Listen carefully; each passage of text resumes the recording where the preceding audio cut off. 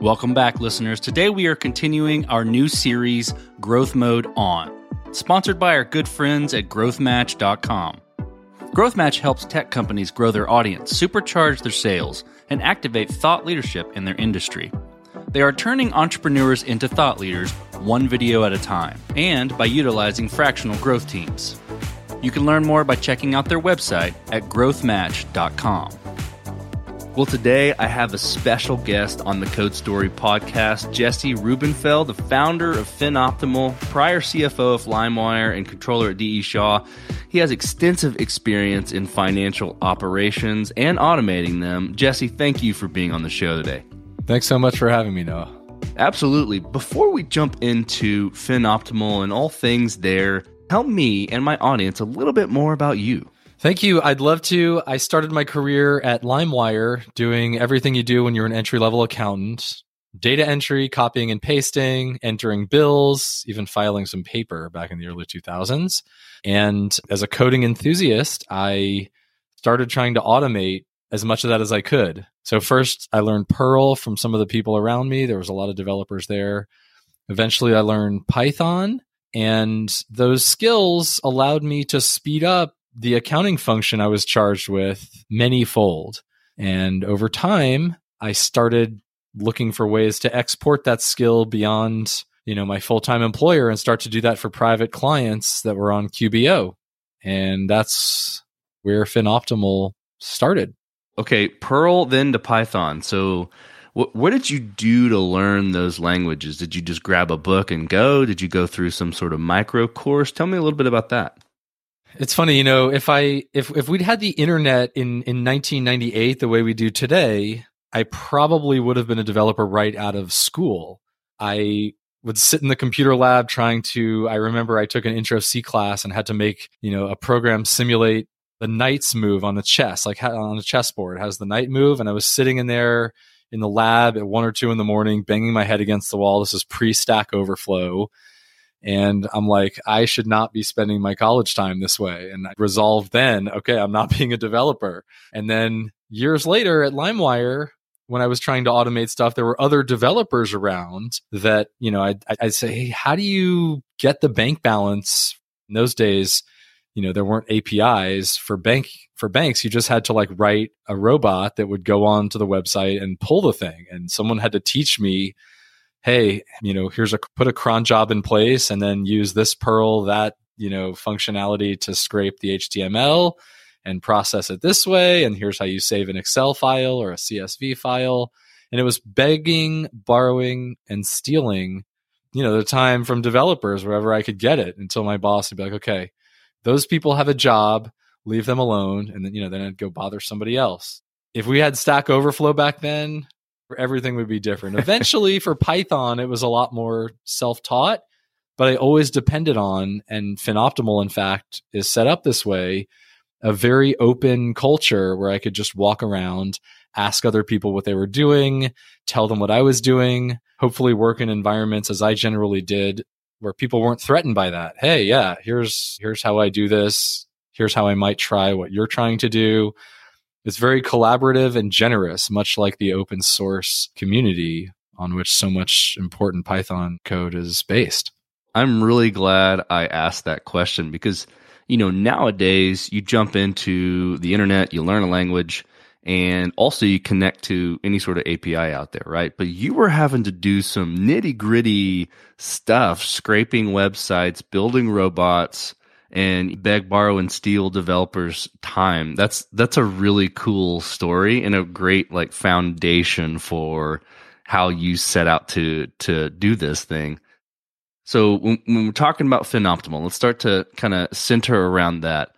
My first question is this: why should startup founders care about accounting?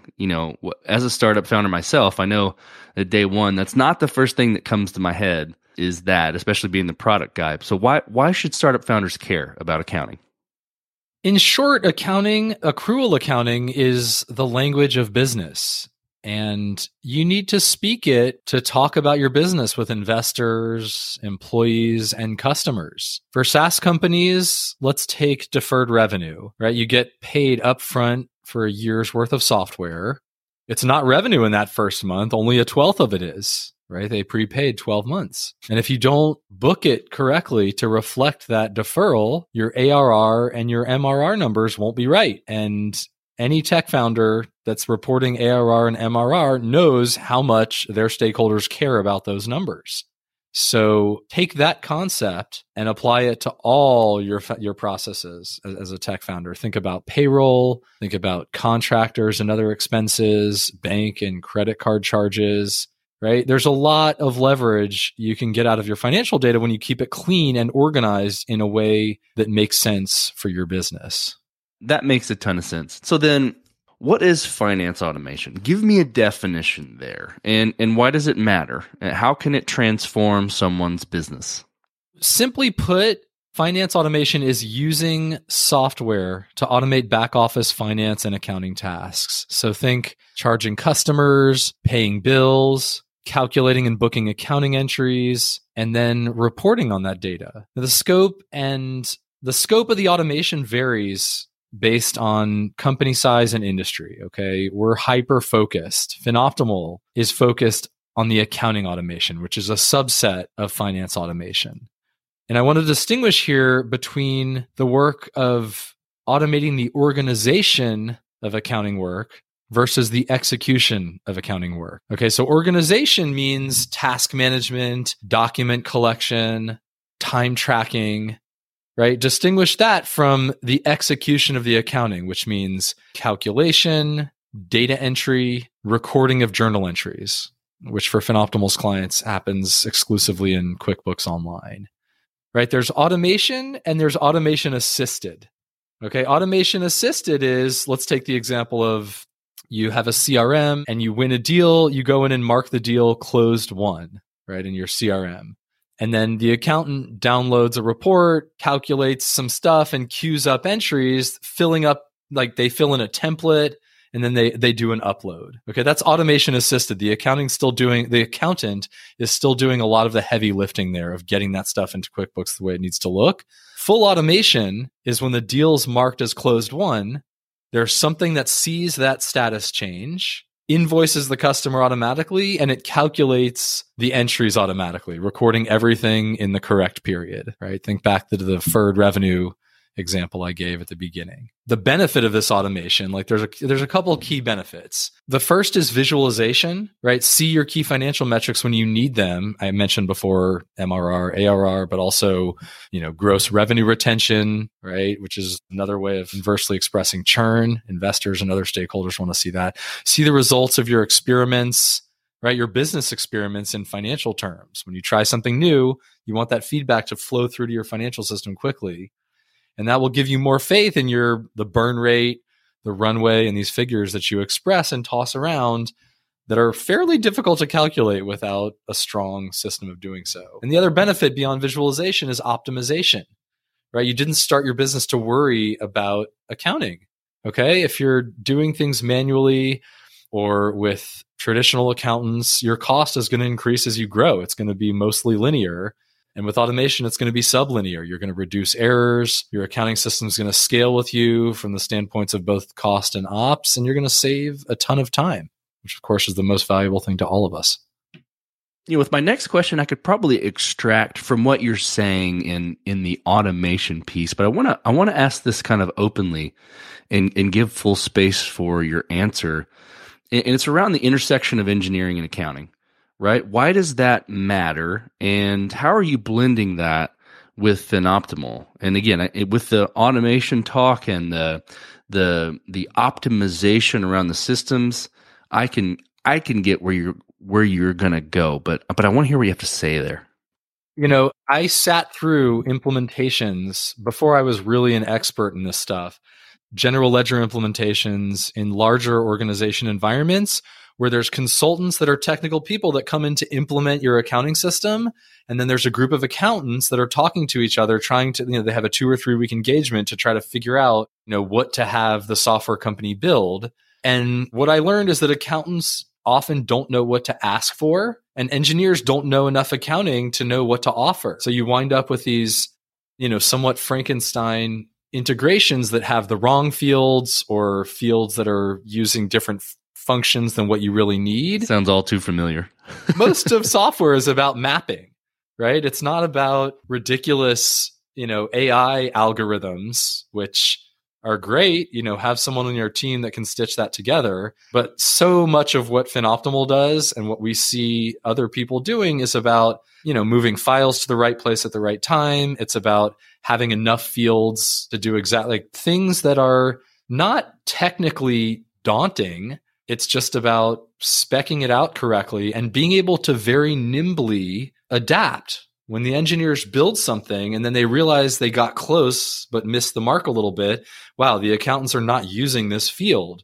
Or wow, they're still entering it twice into this other place. I don't understand, right? Like being able to process that very practical feedback and then tweak the product to adapt and really help the accountant. That's the engineer-accounting gap that we're trying to close.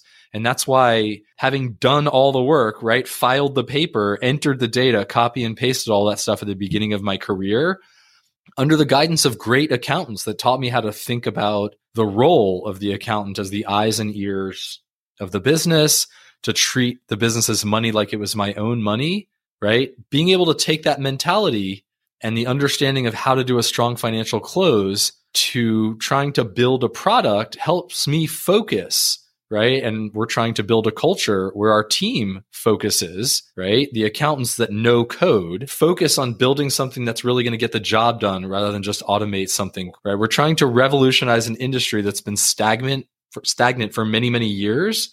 And that requires the intersection of these two disciplines. It's not enough to be an accountant talking to a coder or an MIT grad who, hires some smart, ex-controllers or CFOs.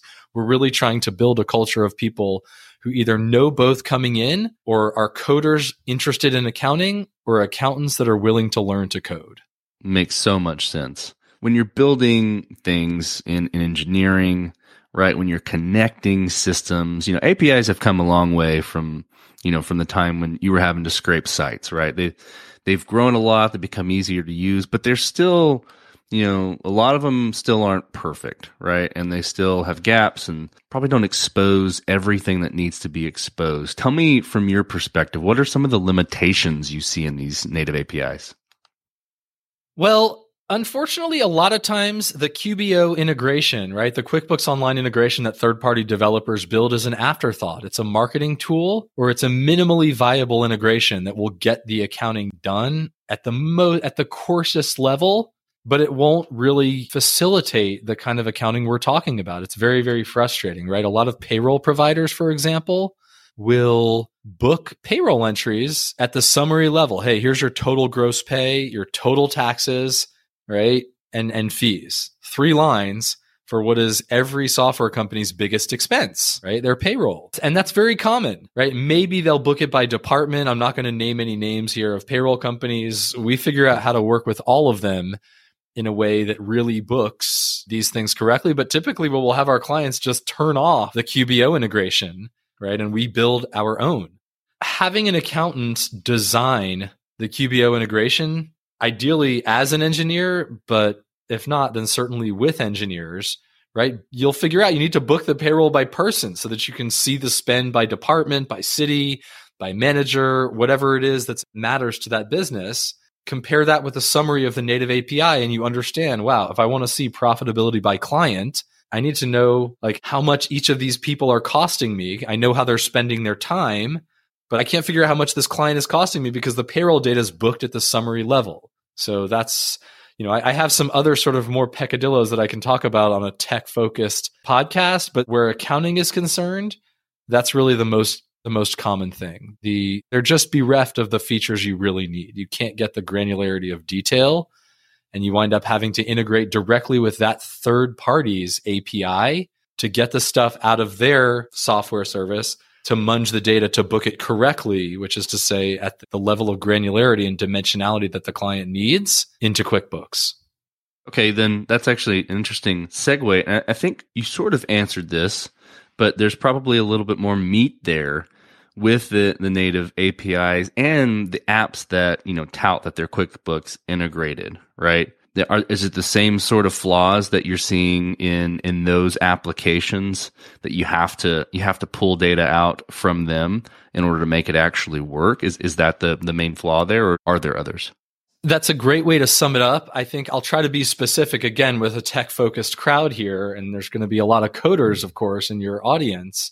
A big problem is completeness, right? The APIs, a lot of these companies are still not API-first software companies, and you can't get all the data that you need from the API. Sometimes we have to have clients or our own team download payroll reports, right? Save them to a Dropbox folder, which then our Magic sort of processes. But like, there's not an API call that will get you that. So that's the first big flaw, is like a lot of data is available with the API, but not all of the data. So you wind up sometimes having to just throw out the API altogether and be like, we can't use the API to get the accounting data. We have to have a person manually download this thing. Why are they making this thing available in the UI of the web and not also from the API? Right. So that's certainly my biggest peccadillo. For services that, there's other services that we use data from, like Harvest or, time tracker data or Shopify or, all sorts of project management tools. They're all really, really good. Like their APIs by and large are very, very strong. And by and large, they're very complete. Like a lot of them are very complete. It's just that like the accounting section of the API is not complete, right? Like if you're going to pull from Shopify, for example, the order data, you can get all the order data you want. Each JSON blob is hundreds of lines for each order, right? So those APIs are very, very strong. It's just that when you need accounting data, it's so specific. It's not that I fault these companies, right? Like it's so specific. You could book things 100 different ways, right? You ask 10 accountants, how should I book this, right? Consumer packaged goods revenue, you'll get 100 answers. And so it's hard for a software company to build it. You really need sort of a very accounting minded engineer to come up with a use case that's going to support all those different use cases. Like you kind of have to build the most granular integration so that accountants can come along and season to taste and be like, all right, I don't want every paycheck. I just want something by department. All right, I don't want every department. I want the whole payroll booked as a summary, right? They can water it down however you want, but you want your API to support the most granular integration that an accountant might want. The only thing other than that would be change data capture, right? There's still a big problem with deletions, right? Like we're trying to cache data locally, so we're not hammering your API every time we need to do something with a large quantity of it. And create and update endpoints are really good. Like give me everything that's been updated since this timestamp, created or updated, right? And you can get a whole bunch of data. But if something gets deleted, which is often supported in the web UI, right? There's no endpoint that says, hey, tell me what has been deleted so I can roll forward my cache and catch up with you. And I'm not like using cache data that has stuff that's already been deleted, right? So change data capture would be my only, like QuickBooks is great about that. They have an amazing change data capture endpoint. I wish every software service did.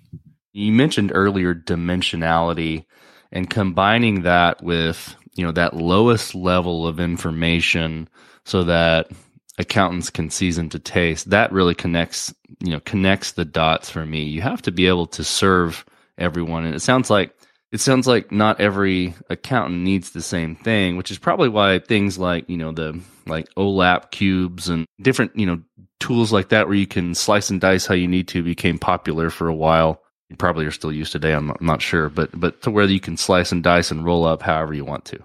Totally. I think a lot of it, and again, like none of that slicing and dicing is mind-boggling. You're never going to have an engineer or an accountant that's like, oh, that's really difficult. I don't know if we have the compute for that, right? I don't know if GCP can handle it. This gets back to having that API that's got everything at the most granular level so that you can season. Generally speaking, more detail is better. But for example, if you're selling stuff on Shopify, you don't want every order in QBO, right? You're just littering your QBO instance with tons of data that's not relevant. You don't want every customer and their address that ever bought something for $10.99 from your website, right? You want to book daily summary entries or monthly summary entries, right? But you do want to break that up by product, right? By, you want to book taxes separately. So it's an art and a science. And the dimensionality is about, you do need dimensions. QBO has class. They have another one that barely anyone uses called department, right? These are sort of just multi-purpose fields that QuickBooks makes available. There are times when even that's not enough fields, and we have ways of packing additional information into those QBO entries so that our analysis can support dimensions beyond just the ones that QuickBooks makes available. But, a lot of people are talking about dimensionality just because you often need more fields than whatever software product you're using is working. The flip side is people get carried away and they have so many fields. They're like, oh, wow, I can have so many fields. And then they overuse it. And then it's not well organized, and you wind up having to enter the same data into multiple fields. So it really takes a lot of forethought to stitch together a strong accounting system based on QuickBooks Online, but that's what we're experts at. Okay, so then this will be interesting. How can finance automation eliminate 80% of manual steps in your accounting and bookkeeping? We've talked a lot about automation. We've talked a lot about engineering and tooling, but how can, specifically automation eliminate this much of the accounting and bookkeeping processes? Great question. Double data entry, gone. Calculations, automated. Reporting, continuous. Right? That's my summary. It's normally comprised of hundreds and hundreds of keystrokes, mouse clicks, uploads, downloads, spreadsheet, wrangling. That's how I came up, right? Once a month, we've got to calculate the NAV, and we've got to deliver this, and we've got to report budgets to actuals. And so there's I think of it like a slot machine in Vegas, where there's an accountant who gets in front of that machine and pulls a giant crank, and then a bunch of stuff comes out, and then they've got to carry the coins over to this bucket, right? And it's a real rigmarole. Most of that stuff, especially the copy paste, especially the uploading and download, can and should be automated. And I really think that 80% is probably an underestimate, right? If I look at my own career and the time I managed to save in my own job as a full-time accountant, I think it's closer to 95%. I probably would not have wanted my boss to know at the time, but I do think it made me a better accountant. I was able to spend time thinking about things, right, that most accountants probably didn't have the luxury of having time to think about. And, I guess I want our customers to know that, we're accountants, coders, and most importantly, thought partners. Okay, those three things together, not one of them by themselves, but all three of accountants, coders, and thought partners, right, help us achieve that level of automation, right? That thoughtfulness, that time to think through what you're doing, to rethink it, to iterate, is key to making the automation work. It's not just taking a software product, throwing your data at it, and being like, all right, I'm automated. It requires a thought partner that knows how to code and is an accountant. So that, I think that lays the foundation for my last question. At least you seeded the answer in my mind. You have a traditional accounting firm, right, that you've worked for before. How is what you're doing at FinOptimal different and better, right? And I hear you saying it's the strategic thought partner, the automation, the consistency of information, but I want to hear how you coin that. I will summarize by saying that it's flat fee. The optimization's on us, right? If an accountant is charging you hourly, there's no incentive to get up that automation curve. And I think that there's a lot of accounting firms that have lost some good people that have said, hey, let's incorporate this software tool into our workflow for our clients. And the partner will say something like, if we do that, we're going to bill a lot fewer hours, and our model's predicated on the hourly, the billable hour. And eventually, that forward-thinking software using person is like, all right, I'm tech savvy. I'm not getting anywhere here. I'm going to go work for a tech startup, or I'm going to go work for an accounting firm that's more forward-thinking. It's about the change from the billable hour to the flat fee. It's about the change of the relationship from the partner to the customer to the relationship between your brand and the customer. Right? We're working with startups in all industries. We're hyper familiar with the modern tech stack. We're always tech focused. Okay. At best, accounting firms are accountants and thought partners, but that's harder to find, right? You get a lot of people who are just cranking out tax returns, right? The real gold standard that you want is someone who's going to do all three of those things. Be an accountant, be able to write code, and be a thought partner. And there's just not that many companies out there yet, surprisingly in this day and age, that can do that. But Finoptimal can. If you feel like you're spending too much on your accounting, if you're not getting fast responses from your accountant, or if you're just interested in getting a free benchmarking consultation, please book an intro call with us on finoptimal.com, and we can let you know how you stack up from a people, process, and technology perspective and give you tangible steps to make a difference. Well, Jesse, really appreciate you being on the show today. I've learned a lot about Finoptimal and how you guys are optimizing the process for accounting through automation, through your engineering know-how, and through your strategic partnership with businesses. I really appreciate you being on the show today. Thank you. It's been a pleasure. This was a fun conversation. I love the point Jesse made about APIs needing to return the lowest level of data to support dimensionality and allow accountants to season to taste how they roll up their data. Finoptimal is supporting the accounting world through strategic partnership, automation, and consistency, and would make a fantastic partner for your business. As a reminder, you can learn more about GrowthMatch and their fractional growth teams and packages by going to growthmatch.com/codestory. And thanks again for listening.